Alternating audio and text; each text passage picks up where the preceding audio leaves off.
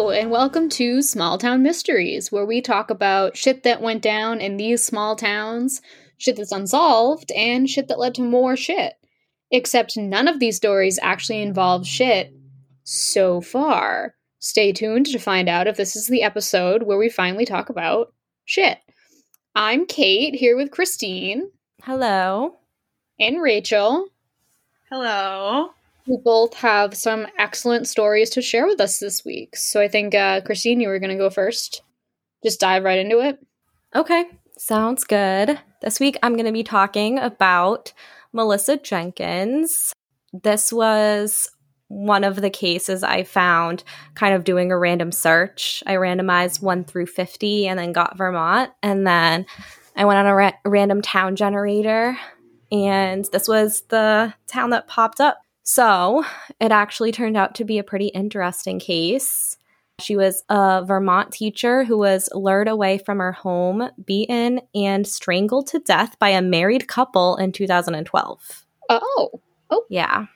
Oh, dear. So a lot. Yeah. That was quite the sentence. Yeah. Yeah. I mean, it does sum it up. It's a very sad case. Like, couples that kill together are crazy. Like, I just don't understand. It's not common, but so I feel like they're just bizarre cases all around. No, I know, but I just hate when somebody who's a horrible person finds another buddy, someone else who is just like, wow, like, that sounds like a great idea. And then they murder together. Like, it's just weird. Well, yeah, I wonder about that. Like, how terrible people always find the other terrible people to hang out with and commit crimes with. Like, I wonder about that. Like, it's not like you can put it on your Tinder profile. Who's the partner that one day is like, hey, want to commit a crime? And the other one who's like, I was just thinking we should commit a crime. Like, do you know what I'm saying? Like, how does that conversation go? How do you realize you're with someone else who will commit horrific crimes with you? No, I know. It must be awkward the first time, like, figuring it out. How does that come up in a relationship? Is that premarital? Like, it's funny that you mention Tinder because they did meet online, which I'll get into later. Oh, no. Yeah. Yeah.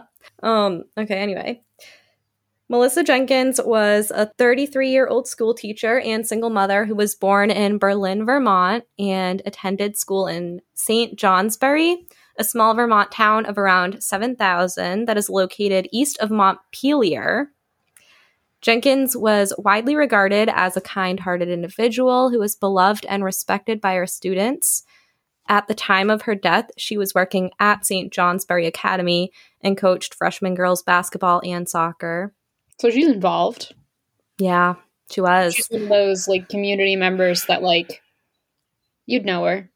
Yes, definitely, especially in a town that small. Mm-hmm. Yeah.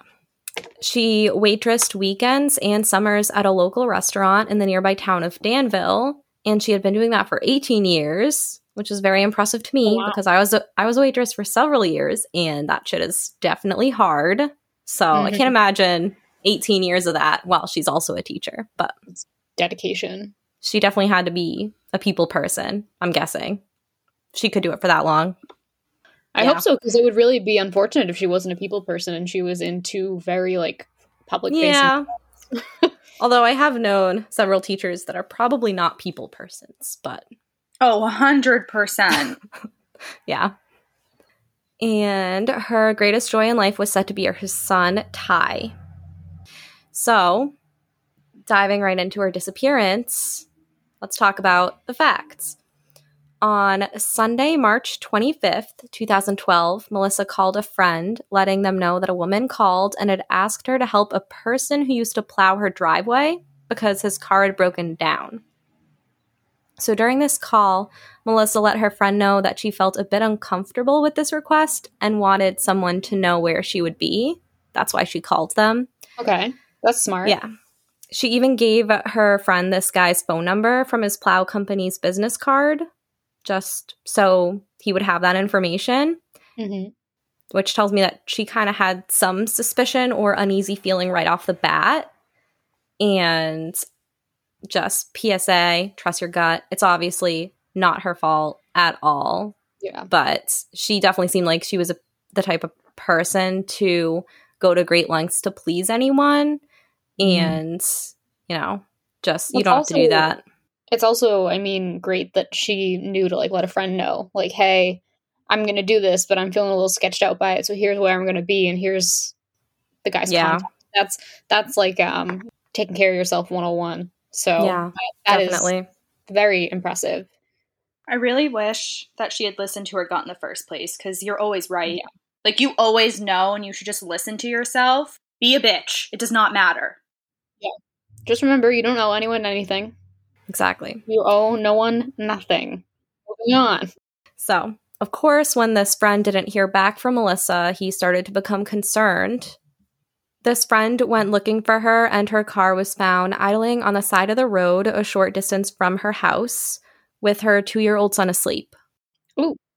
Yeah, so her 2-year-old was in the car car? alone. Yes. Oh no. Mhm.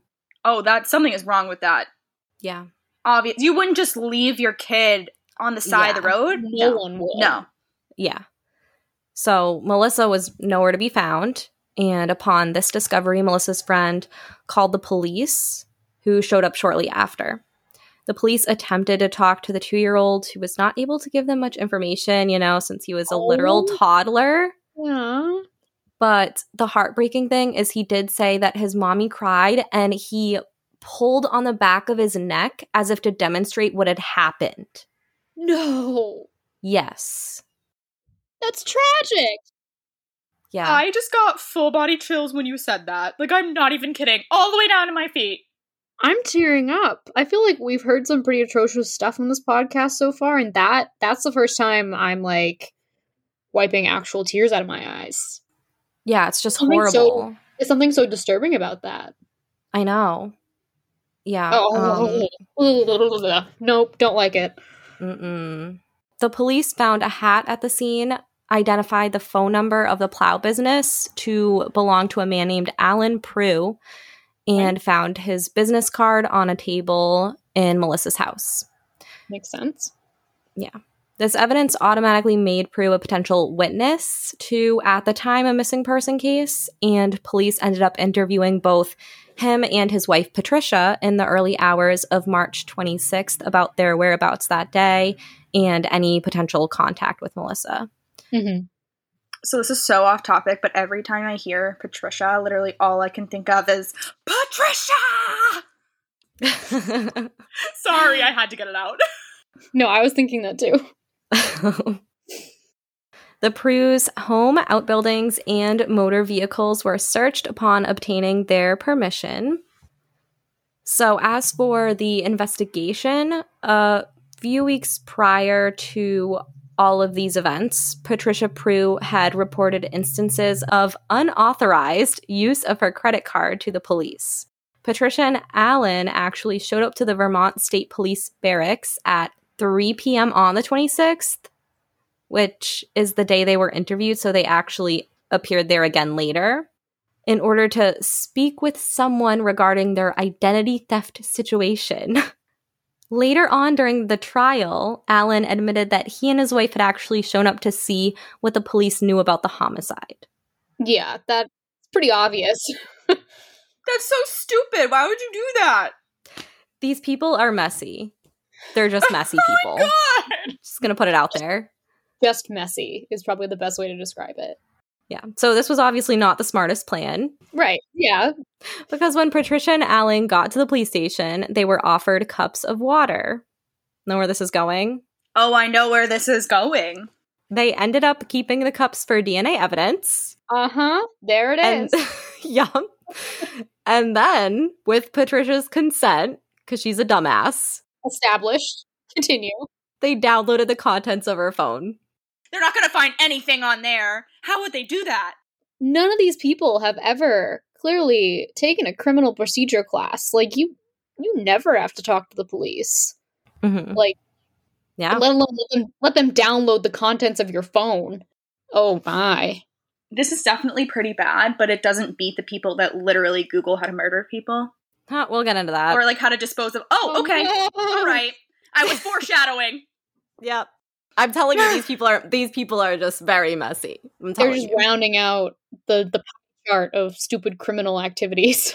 I love it. Let's go. So not only all of that. But the interaction was also recorded through a hidden camera and microphone. Nice. And this same day, Melissa's body was found on the Comerford Reservoir after police had noticed a wooded section along the road that appeared to have been disturbed. The following day, March 27th, Patricia and Alan were invited back to the police station to further discuss their identity theft situation. Invited is such a cute word. Yeah, obviously that was all just a ruse to get them back in for additional questioning. Yeah. They were separated, and during the interviews, Alan was reminded several times that he could leave whenever he wanted.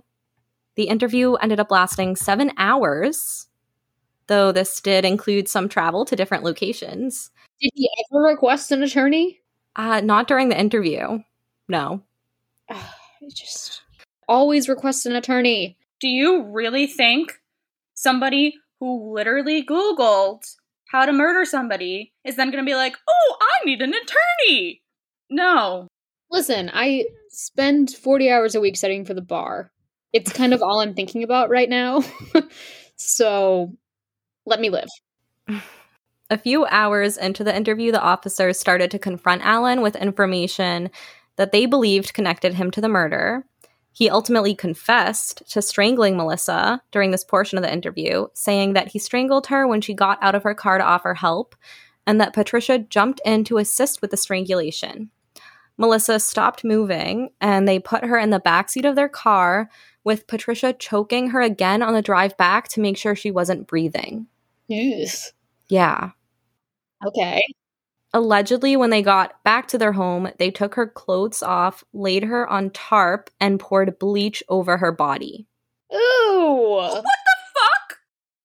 Yeah. They then stuffed her body in the car and drove to a boat launch on the Connecticut River. There, they weighed her body down with cinder blocks, dumped it in the water, and covered it with branches. We need a second. We need a second. Yeah. Okay. What does pouring bleach on a dead body do? Wait, what does that accomplish? Literally nothing. Well, they think it gets rid of fingerprints or something? Because that's not how that works. Probably. They probably thought that. Yeah. They probably just thought like it was going to eat everything away. Because, that's what bleach does. Yeah. Stupid criminal cliche pie chart is getting all filled in right now. Wow. Yeah. After all of that, they burned the tarp and clothes in New Hampshire. This was pretty close to the state line, so it wasn't a long drive. Yeah. And when her body was discovered, there were multiple bruises and contusions, and court filings revealed that she was tortured, sexually assaulted, and electrocuted during this crime. What? Yeah. Oh my god! You made it seem like it was just like they strangled her and that was it. No. I mean, oh my god, these were poor lady. Horrible people. That's really... Wow. Yeah. Dear listeners, I wish you could see Rachel's face right now. Electrocution freaks me out. I just don't understand. I don't understand how you could do that to another person. I think this was probably from... So, I mentioned it later, but they ended up getting a stun gun. And I think that was probably what that was from. Yeah. Okay. Yeah. So that's definitely possible then. I'll talk about that in a little bit. But a medical examiner confirmed on the same day of the interview, March 27th, that the death was a homicide and a search warrant was executed at the Prue residence. So, I'm sure you are wondering what the motive was. Yeah, I have questions. I think we all do. Why Melissa Jenkins was uneasy about the call came to surface shortly after she was murdered and her body was found. It turned out that Alan Prue had plowed her driveway several years ago and had asked her out on a date. He had showed up during the fall prior to her murder to offer his services, but she declined. And one source says that he was drunk during that interaction, in which he asked her if he could offer up his services again. Yeah. So this guy's motive was that he was angry that she had said no to him. Was rejection. But I'm going back to the how you get two people who are willing to commit a murder and put them together thing. How are you going to get two people who are willing to commit a murder? And one of them is your wife, who's willing to help you kill someone who previously rejected you, but you're married to him now, And he's still hung up about this? Well, the thing is, who knows what he told her? Because I feel like a lot of the time, and like I'm not saying I don't know anything about this case or at all, but sometimes there is some kind of abuse within the relationship. So that can lead to it. That's a good point. I'm just like wondering like how you get your wife to help you kill someone because you're mad at them because they wouldn't date you. Like, I as a wife wouldn't take that, obviously. Yeah. But I also wouldn't be aiding and abetting anyway. Well, it's interesting to hear where both of your heads are at, because the rejection actually didn't really have to do with the motive, at least not from what we can gather with the evidence. So to go back a bit, Alan met Patricia through online dating, and their relationship soon became serious after meeting in person. After marrying, Patricia wanted Alan to explore more sexually, since she was bisexual and had wanted to bring someone else into their bedroom. And that's when they looked to Melissa as the potential someone else. Oh. Yeah. That clears up a lot. Alan actually confessed to police that he committed the crime because he and his wife had engaged in three-way sex in the past, and they wanted to get a girl to play with.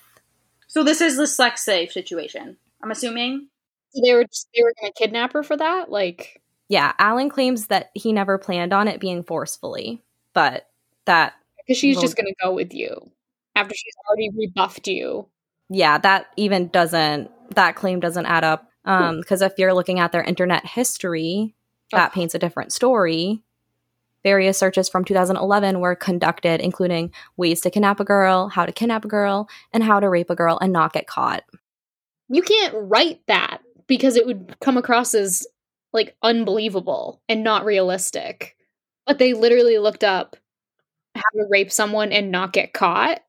Yes. Oh my god. I just don't have words. Yeah, I don't even know what to say.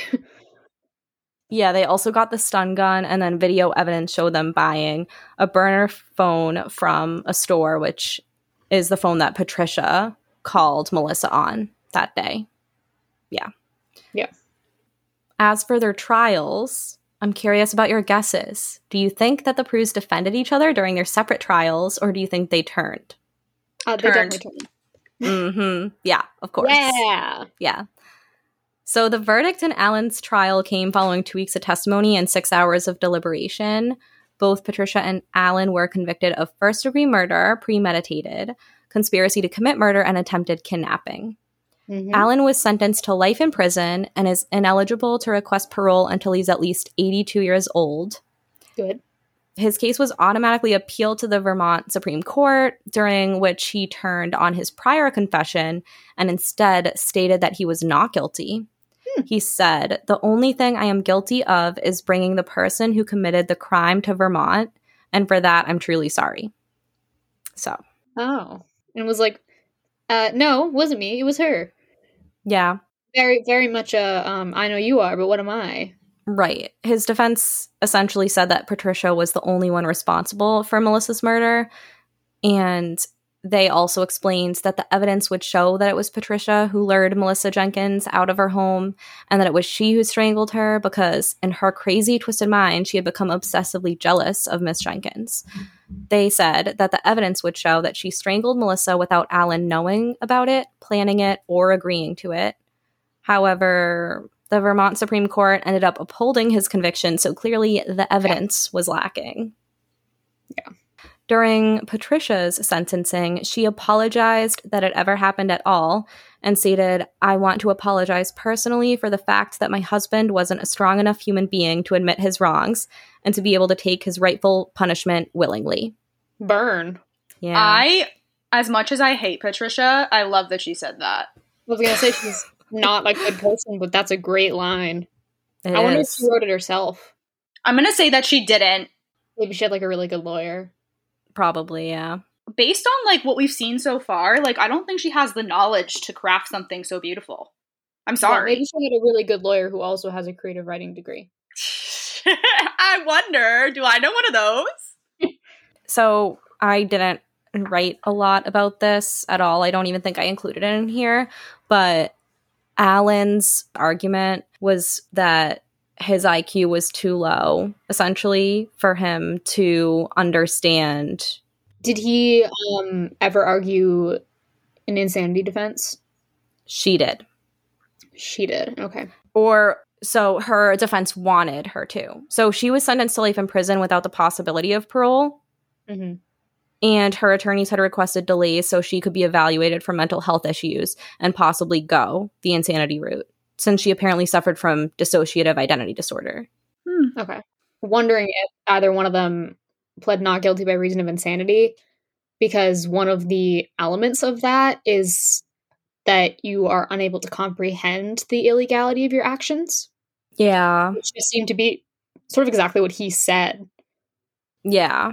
From my knowledge, he never argued insanity, from what I could find. And I read like the case, but there were a bunch of arguments made. Like, so during the police interrogation, they read the Miranda rights at the 2-hour mark, I believe it was, and he essentially was saying that the way they read it also wasn't clear.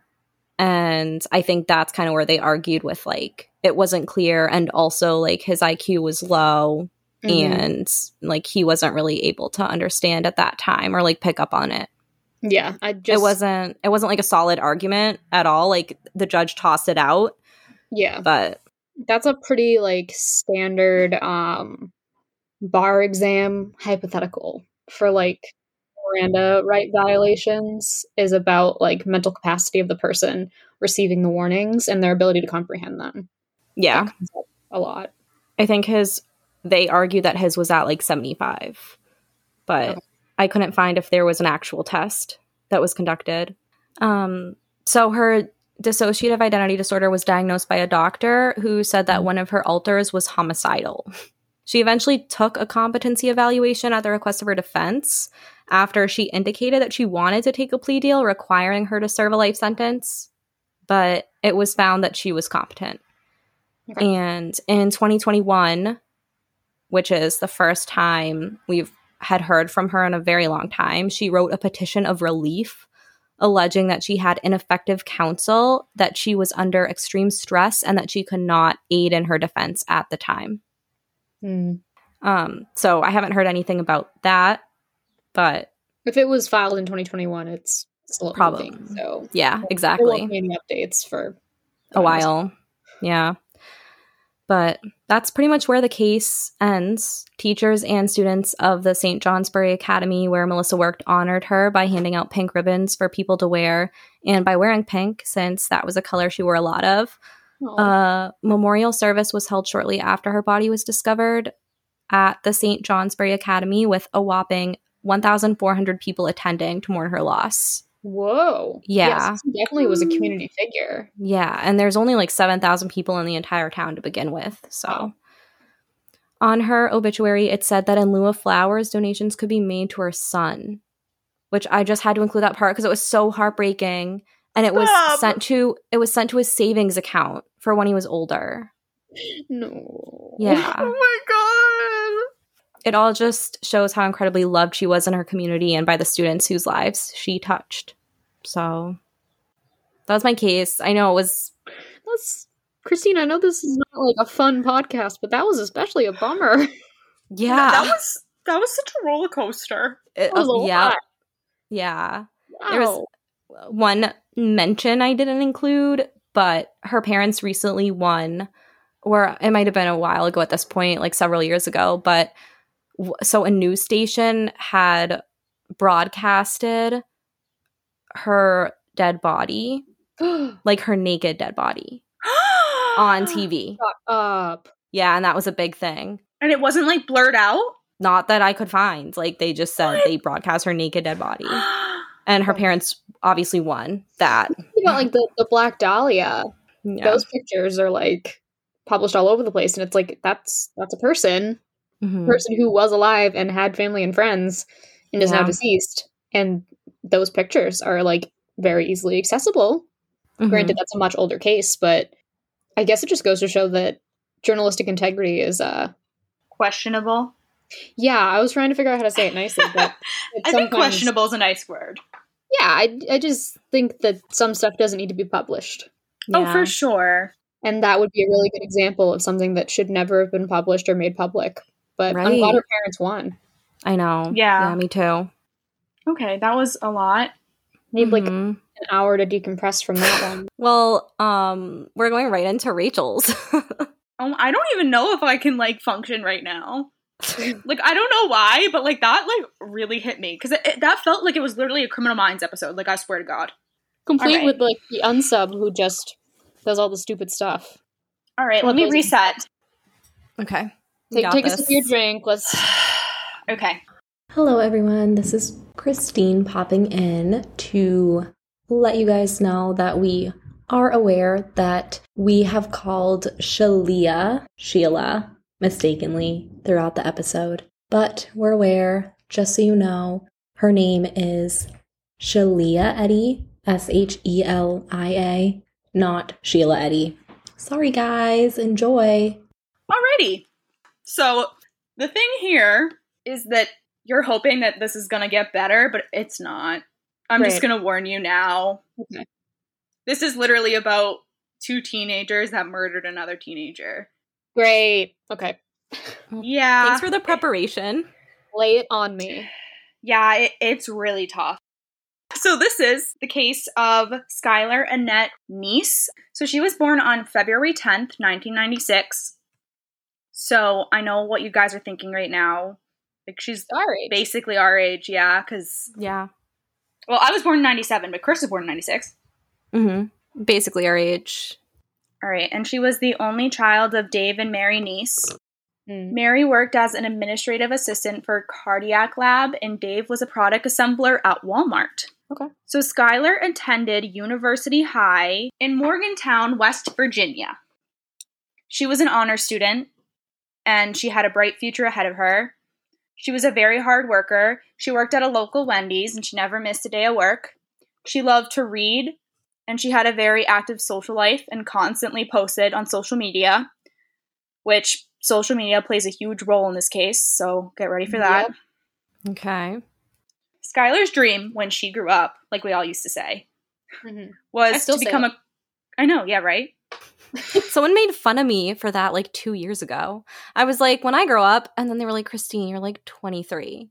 I'm like, but I'm still not grown. It's like that TikTok where it's like, but I'm just a baby. All right, so when she grew up, she wanted to become a criminal lawyer. Aw. But sadly, that opportunity was ripped away from her. Yeah. Because she never got to experience growing up. Tragic. I do hope she would have come to her senses and not gone into law, though. I guess a PSA for our listeners. Sorry. Yeah, I'm just bar exam angst. Mm-hmm. Maybe once you get past it, you'll have a different opinion. I'll probably have a much better outlook on the practice of law. Yes. But for right now, angst. Go ahead, Rachel. So the main people involved in this case are Skylar, as I just mentioned, and then her two so-called friends. I am using air quotes, just so you guys know. Rachel Schoaf and Sheila Eddy. And just so you know, I will probably refer to them as a trio, just because I saw that a lot, and it's just easier to say. Or I might say, like, the girls, but I feel like using the girls is not the best term. So I don't know. Just letting you know. Yeah. Yeah.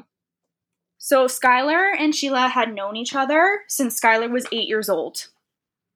They were really, really close. Wow. Yeah. So they met Rachel. Well, particularly Skylar met Rachel during her freshman year. They all went to the same high school. So the three of them, they were described as inseparable.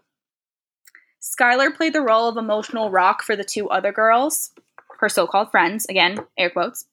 Mm-hmm. And then this is just something I kind of found interesting, and I was like, what are the odds of this? So all of them were only children. Huh. Which I really do feel like is really interesting, because if you just take like three people and all of them are only children or whatever, pretty uncommon. Take the three of us. Only one of us is an only child. Well, I'm the only child too, so I feel like you have step siblings. So like even yeah, then. but when I was like 21, I was already grown. Yeah, that was that doesn't later, really, yeah. Obviously it counts. Like, they're still my stepbrothers, but like, You didn't grow up with them. I know, that's why I feel like it may have been kind of toxic to have 3 only children. Yeah. I don't know, but like when I think about it, like me being an only child, like I know I definitely have a little bit of toxicity because I didn't learn like everything that somebody does with a sibling. So I feel like kind of putting all of them together could not be great.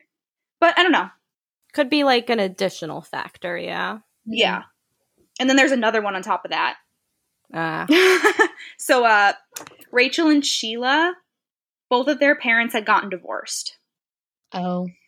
So that's another thing too, is like later you'll find out that they started distancing themselves from Skylar, and that's how it was kind of started. And I wouldn't be surprised if the divorce played a role in that. Yeah. It's a really tough age, no matter what. And if your parents are getting divorced, all bets are off. Even worse. All right, so Rachel Schoaf was born on June 10th, 1996. Again, our age. Yep. To Rust and Patricia Schoaf. Another Patricia. Patricia! So Rachel grew up in Morgantown, where they all attended high school. Rachel was described as the opposite of Sheila. She was well-liked and loved to be in school plays. She also grew up in a super strict Catholic family, and she therefore idolized Sheila for her wild and carefree attitude. So to others around them, it kind of seemed like Rachel wanted to be able to let loose like Sheila, but her upbringing was too strict for that. Feels like a middle school nightmare in the making. I can definitely see this turning ugly. Yep. I already see this going downhill. So Sheila Ray Eddy was born on September 28th in 1995 to Tara and Greg Eddy. Right. She was born in Blacksville, West Virginia. Like I said, her parents got divorced in the year 2000. So she was only 5 years old. So she was definitely pretty young. She was young. But this is so horrible. The divorce happened after her father got in a really bad car accident that left him with a traumatic brain injury and a permanent disability. Oh my god. Yeah, that's horrible. That's tricky because I feel like your father being in a debilitating car accident is traumatic at that age. Definitely. And your parents getting divorced is probably also traumatic. That is like a double whammy of bad news. Mm-hmm. Which, like, now that I like really think about it, you will find out Sheila has some serious issues. Yeah. I found her like described as literally like a sociopath. Sweet. Yeah, but what a horrible childhood. Like, that's gonna fuck up anybody. Yeah. But obviously you can't feel bad for the adult then. But is an adult a 16-year-old? Not really. No, I would not say so. No.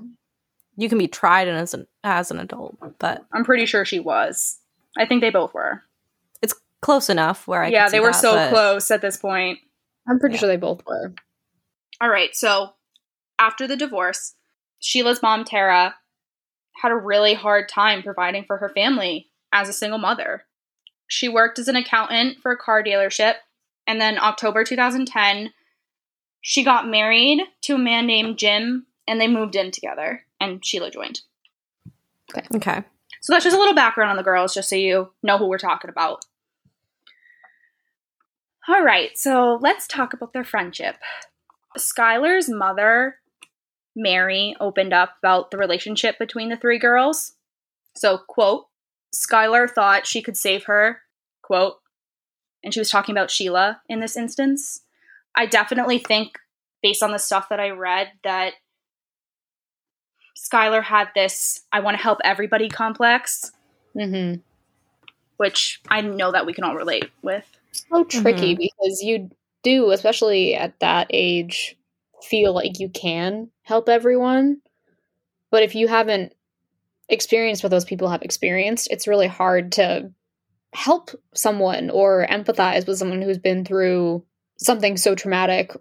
All right. Other things that Mary said. So, quote, I would hear her on the phone giving Sheila all kinds of hell. Don't be stupid. What were you thinking? On the other hand, Sheila was so much fun. She was always silly and doing crazy stuff. Sheila was known as the fun-loving girl in the trio. Mary Neese and her husband accepted her and treated her as if she was one of their own. And they were on such a familiar basis that she wouldn't even knock when she came in. She would literally just walk in the door. Wow. That's big. Like, I've been friends with Rachel for 10 years, and she still texts me when she gets to my house so I can walk out and walk her in. And that's 10 years of friendship. It's mostly so you can help me carry my shit. Mostly stuff. But anyway, my point stands. So I'm sure you guys are sitting here asking yourselves, like, what happened? Mm-hmm. They were really, really good friends, but obviously something happened to their relationship. Yep. As usually is the case. Yep. So over time, trouble started to develop between the girls. The tension between them became very visible to the people around them. Mm-hmm. A fellow classmate, Daniel, reported that Sheila and Skylar were fighting a lot. So one time, sophomore year, me and Rachel were at practice for Pride and Prejudice, and Rachel had her phone up to her ear, and she was laughing. And she goes, "Listen to this." Sheila and Skylar were fighting, but Skylar didn't know that Sheila had put her on a 3-way call, and Rachel was listening in. Are we in Mean Girls? That's so mean. And also literally from Mean Girls. Straight out of the movie. Wow. I don't like that. I know. All right, so we're in 2012. So, of course, the drama was then taken to social media. Because this is really when social media was starting to really peer its ugly head. Yes. As I've seen my Facebook posts from 2012, and that's all I'm going to say about that. Well, I feel like also everything was so new. People didn't understand that what you put on the internet was like forever. And that absolutely. It could be used against you. Mm-hmm. Or just be downright embarrassing. I can't say I ever did anything that would be used against me, but it sure as hell is embarrassing. So now I'm just going to talk about their posting on social media. Okay. All right. So these are Skylar's tweets. So on May 13th, 2012, Skylar posted this on Twitter. "You're a two-faced bitch and obviously fucking stupid if you thought I wouldn't find out." Skylar tweeted again that spring, "Too bad my friends are having lives without me." Ouch. Yeah. So this points to Sheila and Rachel becoming better friends and leaving Skylar out in the dust. Yeah. Before I get into the rest of the tweets, just so you guys know, Skylar went missing on July 6th. Okay? Okay. So this tweet was on July 4th. Okay. So, like, literally just before she was murdered. She tweeted, "It really doesn't take much to piss me off. Sick of being at fucking home. Thanks, friends. Love hanging out with you all, too." The day before her murder, Neese tweeted, "You doing shit like this is why I can never completely trust you." Okay. Her last tweet was a couple hours before she went missing, and it was a retweet from a friend. She retweeted, "All I do is hope." So she clearly wasn't in a great place. Yeah. All right, so these are Sheila's tweets. So again, remember, she went missing and was murdered on July 6th. So July 7th is the next day. Or technically it happened kind of like early morning, like the time. Overnight. In the evening hours. But this is like, the next day. Like the actual next day, yeah. So Sheila, of course, had to tweet as well. Her first tweet after the murder was her just like randomly tweeting somebody like happy birthday, like wishing you a happy birthday. One of her friends. And then in the next following months after Skylar's murder, Sheila tweeted regularly about normal teen shit, watching TV, going to school, hating homework, you know, the typical stuff that we look up at now and we're like, why did I write that? Yeah. She even tweeted about her friendship with Rachel on November 5th, which I'm going to talk about again a little bit later, that says, "No one on this earth can handle me and Rachel. If you think you can, you're wrong." Wow. Edgy. Yeah. All right. So I just need a sip now because this is where things get tough. Shit goes down. Yep. All right. So July 6th, the day that Skylar went missing and was ultimately murdered. Yep. So on that night, Skylar snuck out of her house in Star City, West Virginia, via her bedroom window to meet up with Sheila and Rachel.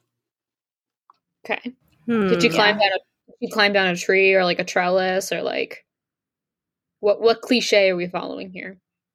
I don't know how high up it was. I honestly don't know because I saw like some places it described her place as a house and then some it described as an apartment. So then I was just like, I don't know what this means. I wonder what they said to get her to leave and meet up with them. Yeah. Do you get into that? I don't get into like how they asked her, but once I say like this one thing, it'll make sense for you. Okay. Just like give me like 2 sentences. So they picked her up in a car. The Neese family had a security camera. So it picked up when they picked up Skylar, which comes into play later. So it's the next day. All right. Okay. So Skylar was supposed to work at Wendy's and she didn't show up. No call, no show. That was not like her. She had never done that before. She was very, very responsible. Skylar's parents were sure automatically that she did not run away. Not mostly, but this is a good hint. They just knew their daughter, which most people do, I feel like. She left her phone charger, toothbrush, toiletries, which, like, you would definitely need these things. I'm sorry, but in 2012, there is no way that a teenage girl would leave, like, permanently without a phone charger. Yeah. Like, I don't believe that. Yeah. I guess so. But if you did want to disappear, like, you could just buy one. Why would you bring your phone, though? Wouldn't you just leave your phone? Yeah. Oh, you're saying she brought her phone, but not her charger? Yeah. Yeah, I guess so. So if she was running away, she'd bring her charger if she had her phone. You know what I mean? You'd think. Yeah. Unless you forget it like me. Well, you forget everything. Because I definitely would forget that. If I was I would never run away, but if I was running away somewhere, I would definitely be the dumbass to, like, bring my phone and then forget my phone charger. I would. No, that you would forget it. You would. So the Neese family knew that she did not run away. So they reported her as missing. Later that day, Sheila called the Neese household. Just get ready for this because this makes my skin boil. So Mary Neese, her mother, recalled this on the phone. She proceeded to tell me that her, Skylar, and Rachel had snuck out the night before and that they had driven around Star City, where they lived, and were getting high. And then the 2 girls had dropped her back off at the house. So the story was that they had dropped her off at the end of the road because she didn't want to wake up her parents, like, as Skylar was sneaking back in. Okay. It's fair, but I don't buy it, obviously. Yeah. The girls claimed that they picked Skylar up at 11 p.m. from her house and dropped her back off before midnight, which straight up lies because the surveillance video proved this wrong. At 12:30 a.m., Skylar left. And then at 12:35 a.m., the car pulled away. Okay. So in the span of only 5 minutes, Skylar managed to climb out her window. She crossed the street. She got into the back seat of this parked sedan, which is pretty good time. I mean, it was probably dark. She probably was booking it. I don't know. The idea of climbing out a window, even if it's only on the first floor, like I would still fall. And then it would be this whole ordeal. Take me longer than 5 minutes. I'm not coordinated enough to do that in 5 minutes or less. Yeah, no. So, like you guys asked earlier, how did they get her to go? They would normally go out for rides together and, like, go smoke weed. So that's what she figured was happening because they had done it so many times before. Yeah. Yeah, but I was just because they had a whole rocky relationship right immediately before this. Yeah, I know. So she wasn't suspicious. I mean, she was probably the type of person that would think maybe they would be trying to make it up to her and be just really... I feel like she probably just really wanted badly to be accepted back into the group. Yeah, that's what I was going to say, is that, like, at that age, I know I personally, like, if I had, like, kind of had a falling out with my friends, and then they, like, called me up and were like, hey, do you want to go out tonight? I would think they were trying to make things right, and I would go for it immediately. I wouldn't feel like I was getting set up. I would think that, like, they were doing a nice thing, or making it up, or, you know, like, I wouldn't assume the worst. I would absolutely have gone. Right. So. which is literally the worst because obviously this time was very different. Right. So even before they picked her up, Rachel grabbed a shovel from her dad's house, and Sheila took 2 knives from her mom's kitchen. Smells like premeditation to Oh, me. there is so much premeditation, just you wait. They both planned ahead of time, obviously, and they came with cleaning supplies, and they also came with clean clothes to change into. Oh, okay. Yep. This part is, like, so tough for me. So they were wearing sweatshirts. It was, like, the middle of the summer. It was July. So it was really hot, and it said, like, it was a scorcher that night. And I didn't, like, I forgot to look it up. I wanted to. But, so it was really hot, and they were wearing sweatshirts. They were wearing sweatshirts so that they conceal the fucking knives that they were going to use to murder her. That's just not... And, like, poor Skylar did not even think twice about it. And I don't know why, but for some reason, that part is just, like, I cannot wrap my head around because that. she should have no reason to distrust her friends to that regard. You know, like, it's one thing to think, like, oh, my friends hang out without me, and, like, have that sort of distrust for your friends, but the fact that she would ever need to have the foresight to think that her friends were hiding knives on their persons so that they could kill her is horrifying and horrible. That's just something you would never think. Right. That's not anything you would ever expect your friends to do to you. So it's not something you wouldn't be like, oh, why are you wearing a sweatshirt? Oh, yeah, it's probably because she's hiding a knife. Like, it's not a rational thought. No, it just it's isn't. not. And I bet if she'd said something out loud about, like, I don't know if I want to go with you guys, I feel like something could happen to me, they would tell her she was being irrational. Yeah. Yeah. Well, I don't know. I think about me. So, like, I tend to run hot. So, like, I would not want to wear a sweatshirt. But then again, like, literally me and Kate were going somewhere yesterday. It was 80 fucking degrees outside. And Kate's wearing a sweatshirt. And I was like, what are you doing? Like, I probably would have said something. I just didn't want to put a bra on. That was it. Like, I'm not even gonna lie. There was nothing more to it. You make it sound like I'm hiding a knife. I'm just going to Chipotle. I was legit sweating my ass off in the car, and I'm looking over at Kate. We're in the car, and she's like, how are you not dying? And I was like, oh, no, I am. And I cranked up the AC.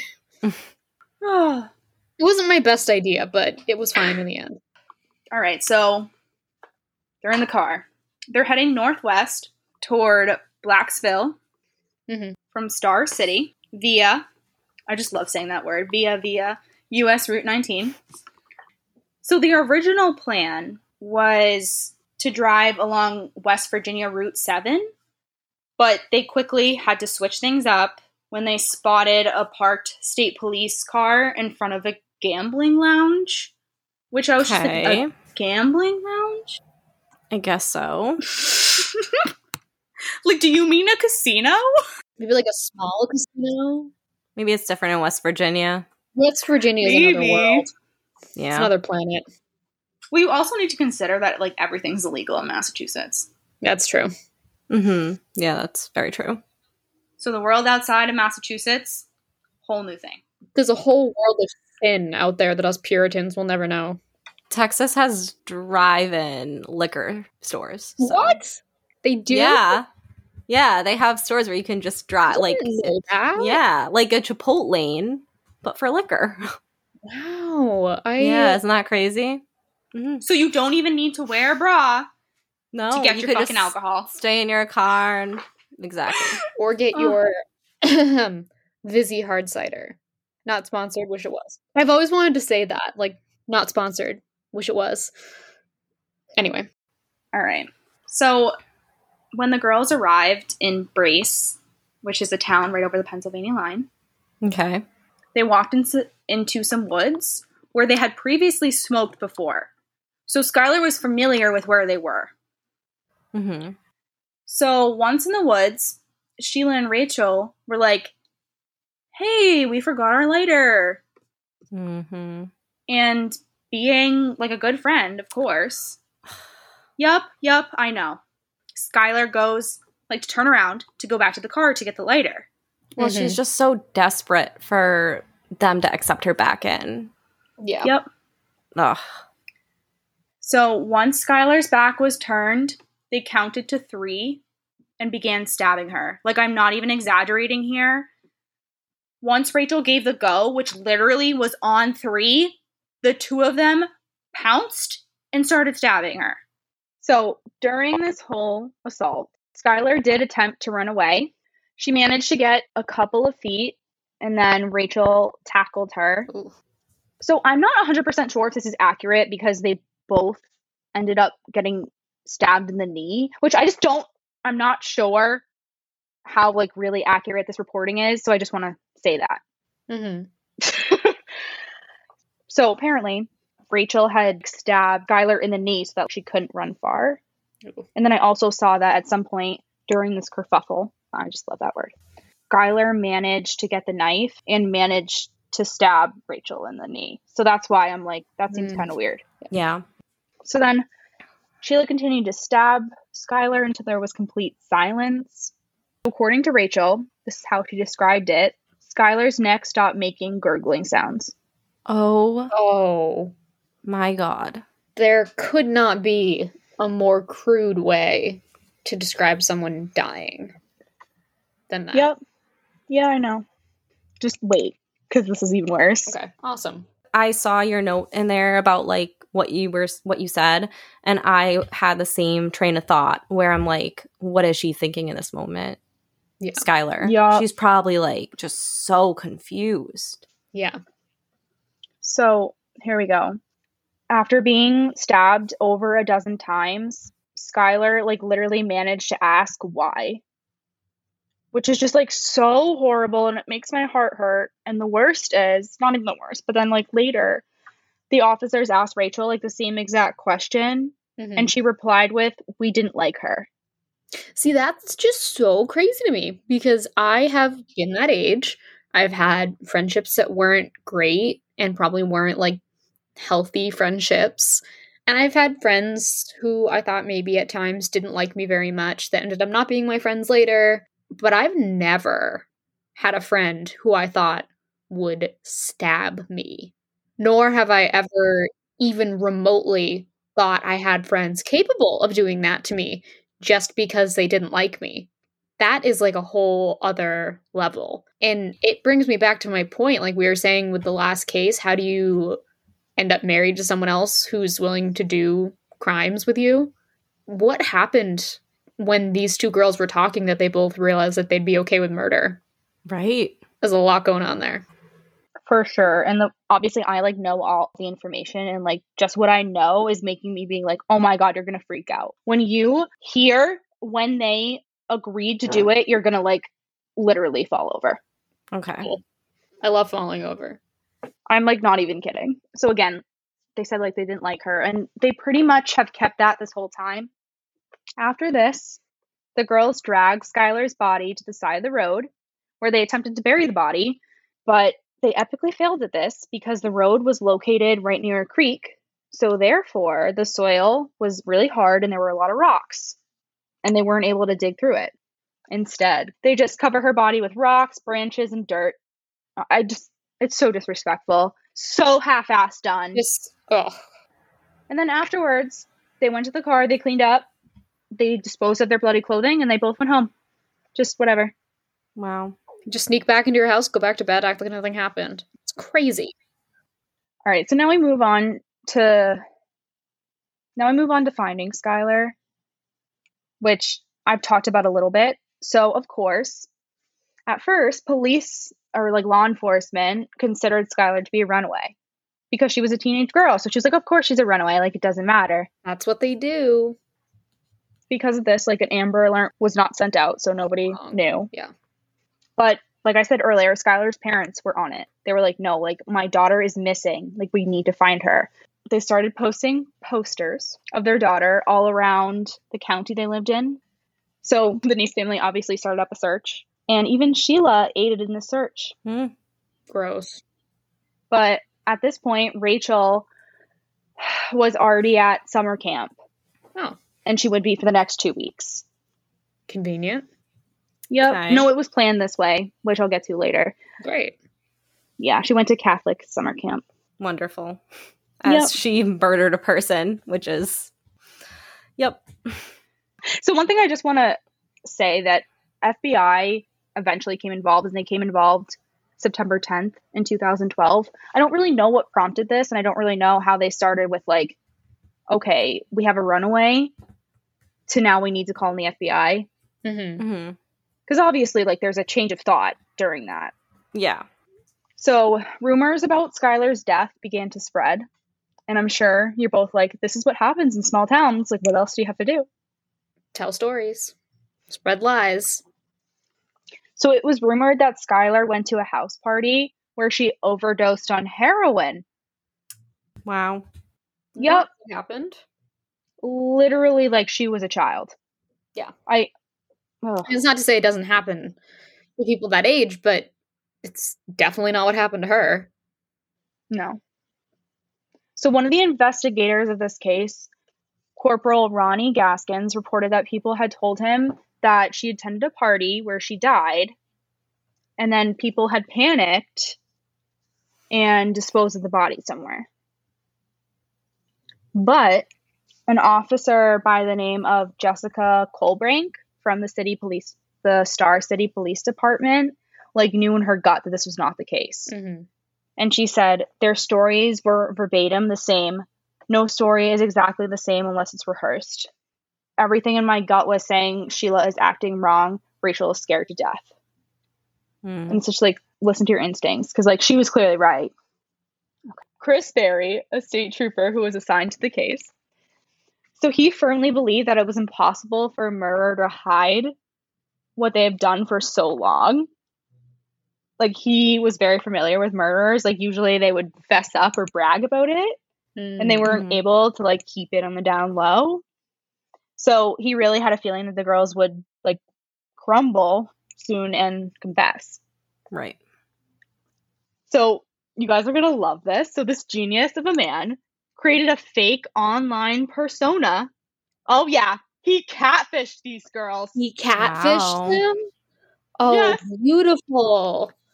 He posed as an attractive teenage boy from West Virginia University and Morgantown. He connected with the girls on Facebook and Twitter. And then another thing to note about social media. So investigators noted that Sheila was perky online while Rachel was reserved and quiet. Neither of them had even hinted that they were upset about the disappearance of their best friend. So Sheila posted about like mundane things, just your classic teenager stuff. And she even posted a picture of her and Rachel together. And this is the quote I said earlier that she posted on November 5th. And it was like, no one on this earth can handle me and Rachel. If you think you can, you're wrong. Yeah. So at this point, this like signified that they were starting to get anxious about like what was really going on, because people were starting to talk on Twitter. And like at this point, cops like just didn't have enough evidence, and they like really needed a confession. So throughout all of fall of 2012, they continued to investigate both the girls.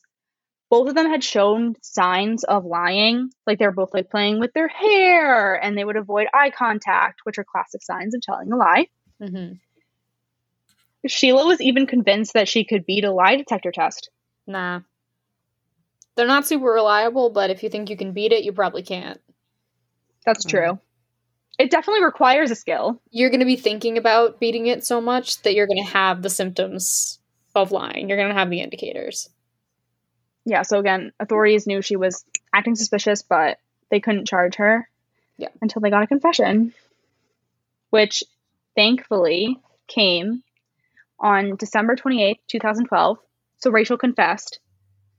Basically, she had a psychiatric breakdown, like a literally psychotic breakdown. Like she was checked into a psychiatric hospital. I mean, I knew it would have to be Rachel.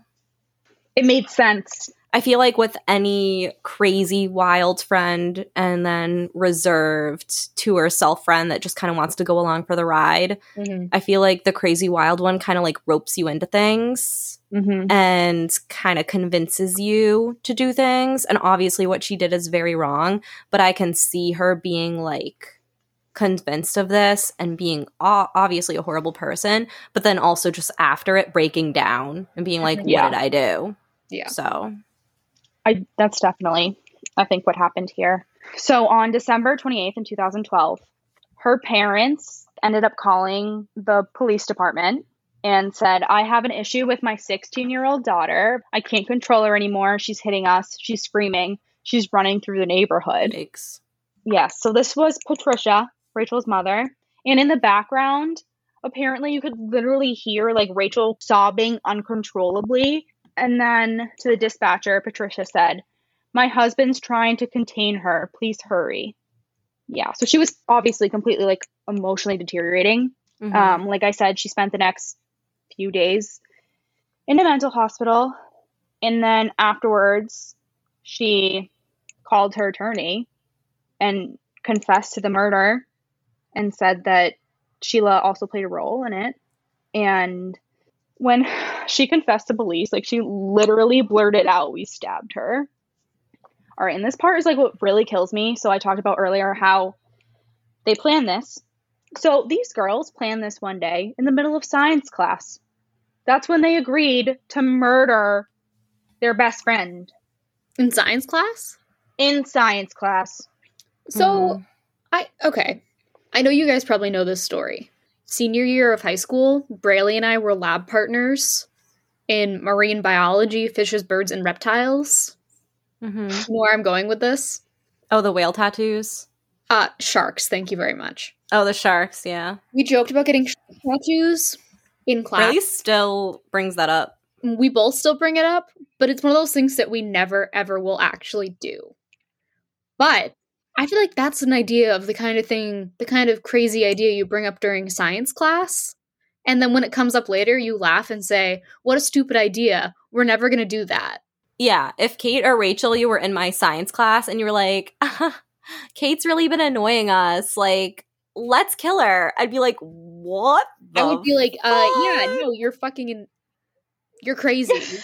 I'd be like, I don't know you I anymore. don't know what you're talking about. I'd go to the school counselor. Like, Yeah. But yeah, so that's what I'm saying is like the kind of stuff that you come up with, the crazy ideas you come up with when you're bored in science classes. Let's get matching shark tattoos when we turn 18, not let's kill our friend because she's kind of being annoying right now. Yeah. Like, that is Oh my unfathomable. God. Well, it also like, it just like, it hits me deep because like my favorite class was always like science because I've always like really enjoyed it. Can't relate. Well, Kate, you're this great writer and you're going to be a lawyer. So leave me alone. So obviously kids around heard it because you can't miss it, especially if someone's talking about murder. Right. They thought that they were just joking. So they didn't do anything about it. Yeah. We just joke about murdering people on the daily. Like, Of course, yeah, just no. all right. So Sheila tried to continue to make it look like everything was normal, especially like on social media. So this tweet, I'm sorry, but it really hits me. And you will know why in 1 second. So she tweeted, staying home on a Tuesday is the best because Law and Order SVU was on all day. Bitch, you don't get to talk about Law and Order. And the only reason why you're home is because you committed murder. Yeah. Yeah. No, I agree. That's pretty terrible. It's like, I get to stay home all day because I committed a murder. LOL, I get to enjoy Judge Judy in the afternoons. Like, no. No. It's just so hard for me because Law and Order SVU, it's like literally has its own like personal area in my heart. And you just can't act like that to Olivia Benson. Like, I refuse. This is absurd. He doesn't deserve to Absurd. be dragged into this. All right, so even after the remains were found, Sheila tried to keep up appearances. Like, she pretended to be devastated over the loss of her friend. She wrote, rest easy, Skylar. You're always, in all caps, be my best friend. And then it was accompanied by a photo montage of her and Skylar together, and the words read, worst day of my whole life. Sure. Yeah. Sure it Sure, was. that's the case. Between the day that Skylar went missing, July 6th, and January 16th, when police found her remains, Sheila talked to Skylar's parents every single day. Wow. Sheila called so much that Skylar's father, Dave, quote, thought Eddie, so Sheila, genuinely cared. Like, she would literally call, like, asking for updates. she helped put up posters. She helped look for Skylar in the first place. Yeah. I mean, she wanted to be involved in the investigation, clearly. It's gross. I mean, they do say that you should always look at, like, the funeral of a murdered person. Because people will insert themselves into the investigation to keep an eye on it, basically. Exactly. Yep. So this was after Rachel's confession. In January of 2013, she took investigators to the woods where they buried Skylar. So at this point, the ground was covered in snow, and Rachel did not remember the exact location of her body. Initially, they couldn't find her remains, so they ended up leaving. But they were still able to charge Rachel based on her confession. Mm. But of course, I love this. They did their due diligence, and they came back a week later, and they ended up finding Skylar's remains. So obviously, they were very decomposed, not really identifiable, so they didn't know who it was at that point. But then on March 13th, in 2013, the U.S. Attorney's Office publicly reported that the human remains that were discovered in the wooded area in Bray, Pennsylvania belonged to Skylar Neese. Her remains were found less than 30 miles away from her house. Oh. So how they ended up tying Sheila to the murder of Skylar was blood samples were taken from her truck. They matched to Skylar's DNA. And then following this discovery, they arrested her on May 1st, 2013 in a Crackle Barrel restaurant parking lot. Crackle? Did you say crackle? I said Crackle. It's Cracker Barrel, Rachel. It's not Crackle Barrel. It's Cracker Barrel.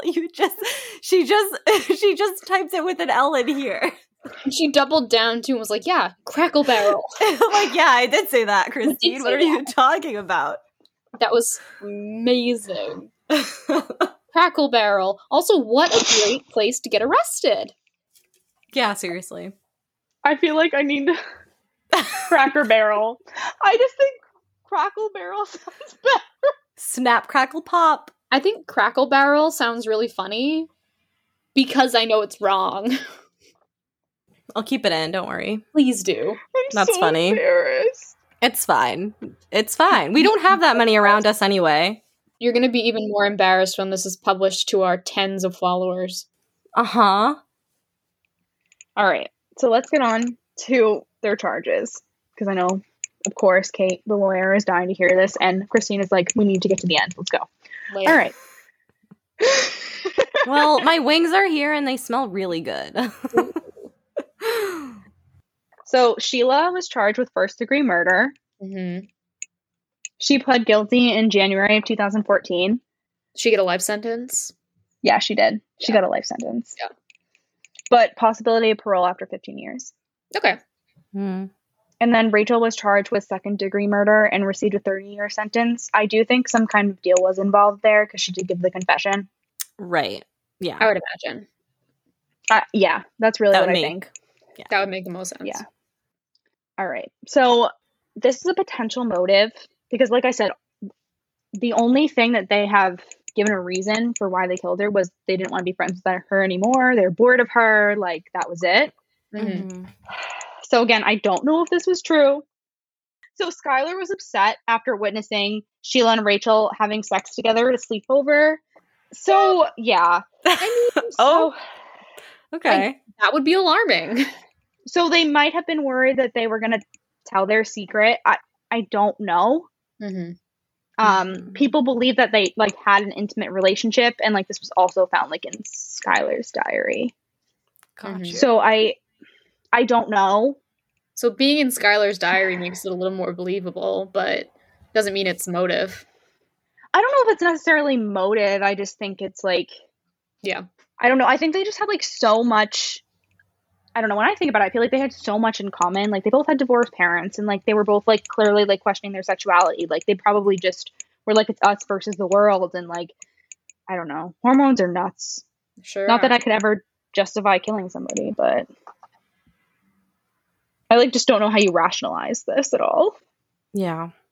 I think also that adds into the mix where Sheila was maybe more of the instigator in this and was kind of dragging Rachel into all of it. And added on top of the friendship, there was also perhaps feelings involved. Mm-hmm. And Rachel might have been willing to please maybe potentially her like love, like the person that she loved. Yeah.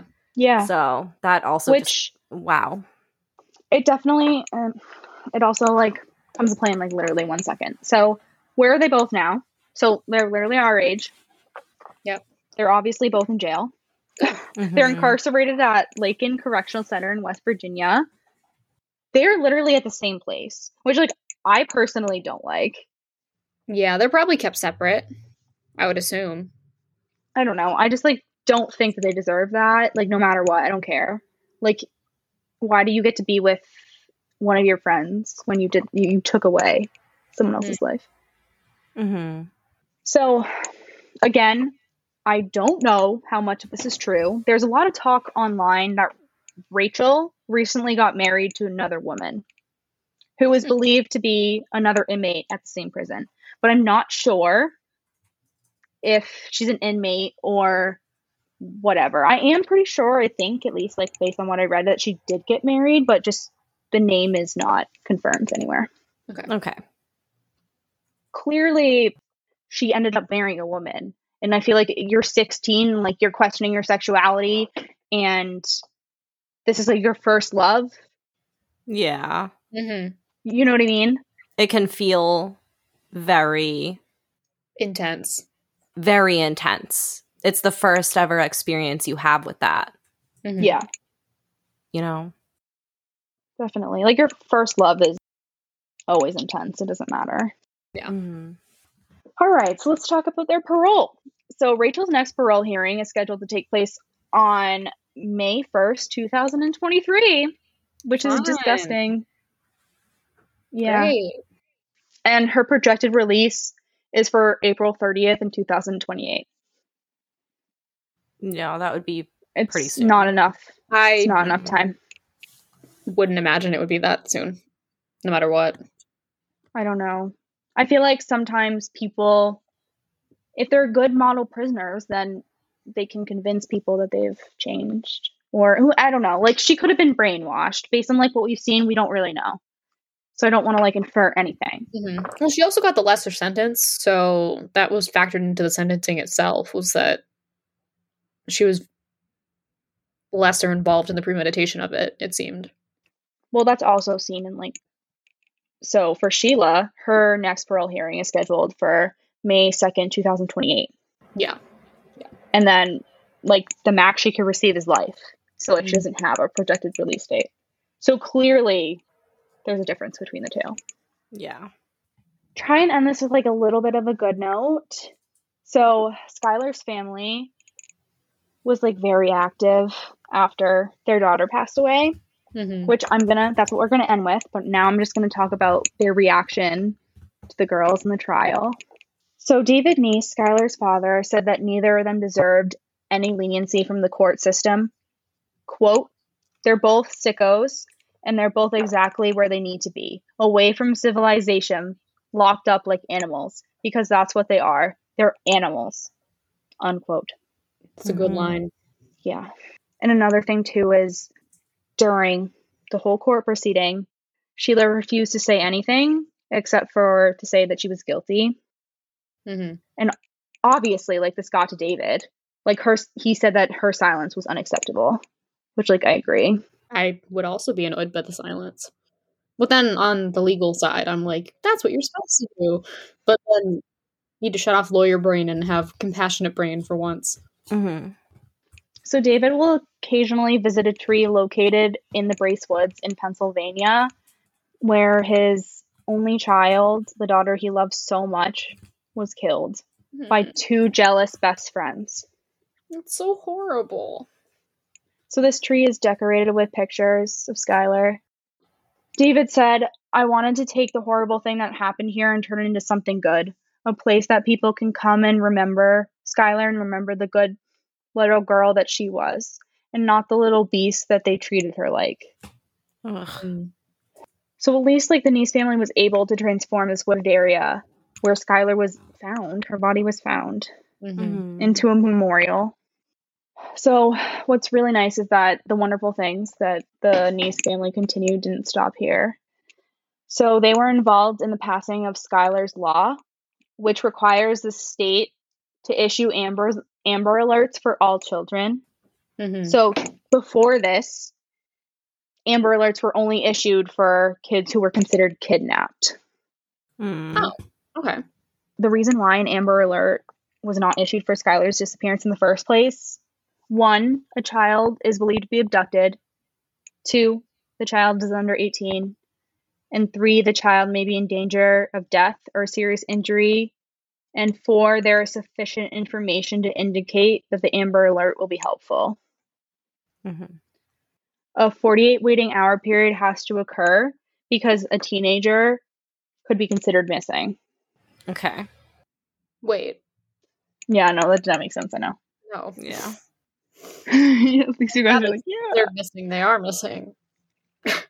Could be considered like running away? Or does it just mean like missing as like, oh, the parents don't... I took it to mean like the parents just don't know where they are. Like, oh, maybe they didn't tell them that they'd be out with their friends. Yeah. I think that's probably what it means. I feel like the best thing that came like from Skylar's Law was like it pushed more reasons to issue an Amber Alert. Like it shouldn't matter like what the circumstances are. If a child is gone, they're gone. You might as well use the resources to look for them. Right. So at least like they got to contribute something. Mm-hmm. So, yeah. So that was my case. Okay. Some nice silver lining at the end there, I guess, that they got the law reformed. That's always nice to hear about people who their experiences with the law were unhelpful and sort of led to a case not getting solved sooner or even at all, and they're able to turn that around and change the law meaningfully. I like hearing about that stuff.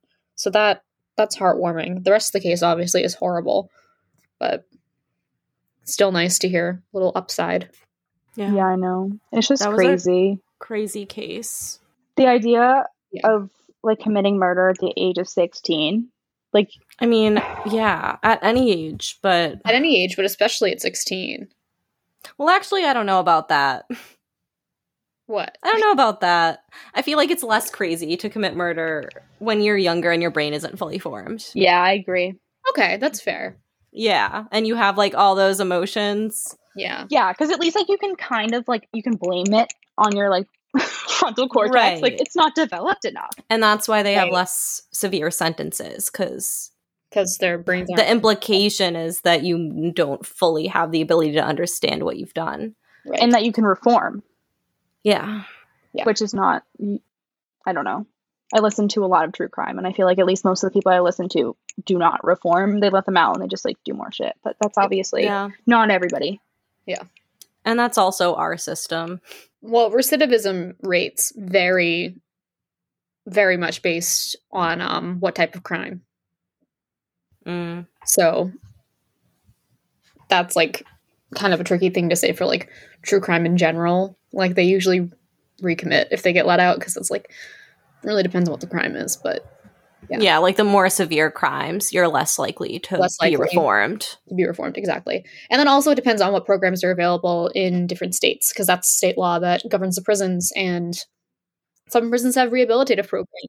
So like I bet they were able to take college classes in prison. Yeah, I'd be interested to see the rates of recidivism by state. Yeah. And the programs that each one has. But that's probably a rabbit hole I'll go through later. It's definitely a rabbit hole that you could go down. No, we could literally spend hours. Like, obviously... That's a whole other episode. The resources that we put into our incarcerated system are not good. That's just the bottom line. Wow, this was quite the episode. Yeah. I feel like you need to go lay down. I'm gonna eat some wings right now. Enjoy them. I'm so sorry you had to wait this long. And watch Only Murders in the Building, which is so applicable. Oh, okay, yeah, that's a vibe. I'm gonna go play Fortnite. Nice. I want to play Fortnite, but I told Alice we'd watch Stranger Things. Oh, you gotta. Rachel, you gotta. That's a valid excuse. Yeah, it is. It Because is. I'm only in the first season. Yeah. Ooh. Yeah, you gotta watch that. I know. This was a devastating episode, but well done, my friends. I'll see you next week. I think I already have an idea of what case I'm doing for next week, so Ooh. hopefully I will have you captured in shock and awe. I'm sure you will. So Looking forward to it. see you guys. Thanks for tuning in, everyone. Thank Thank you so much. Bye. Bye.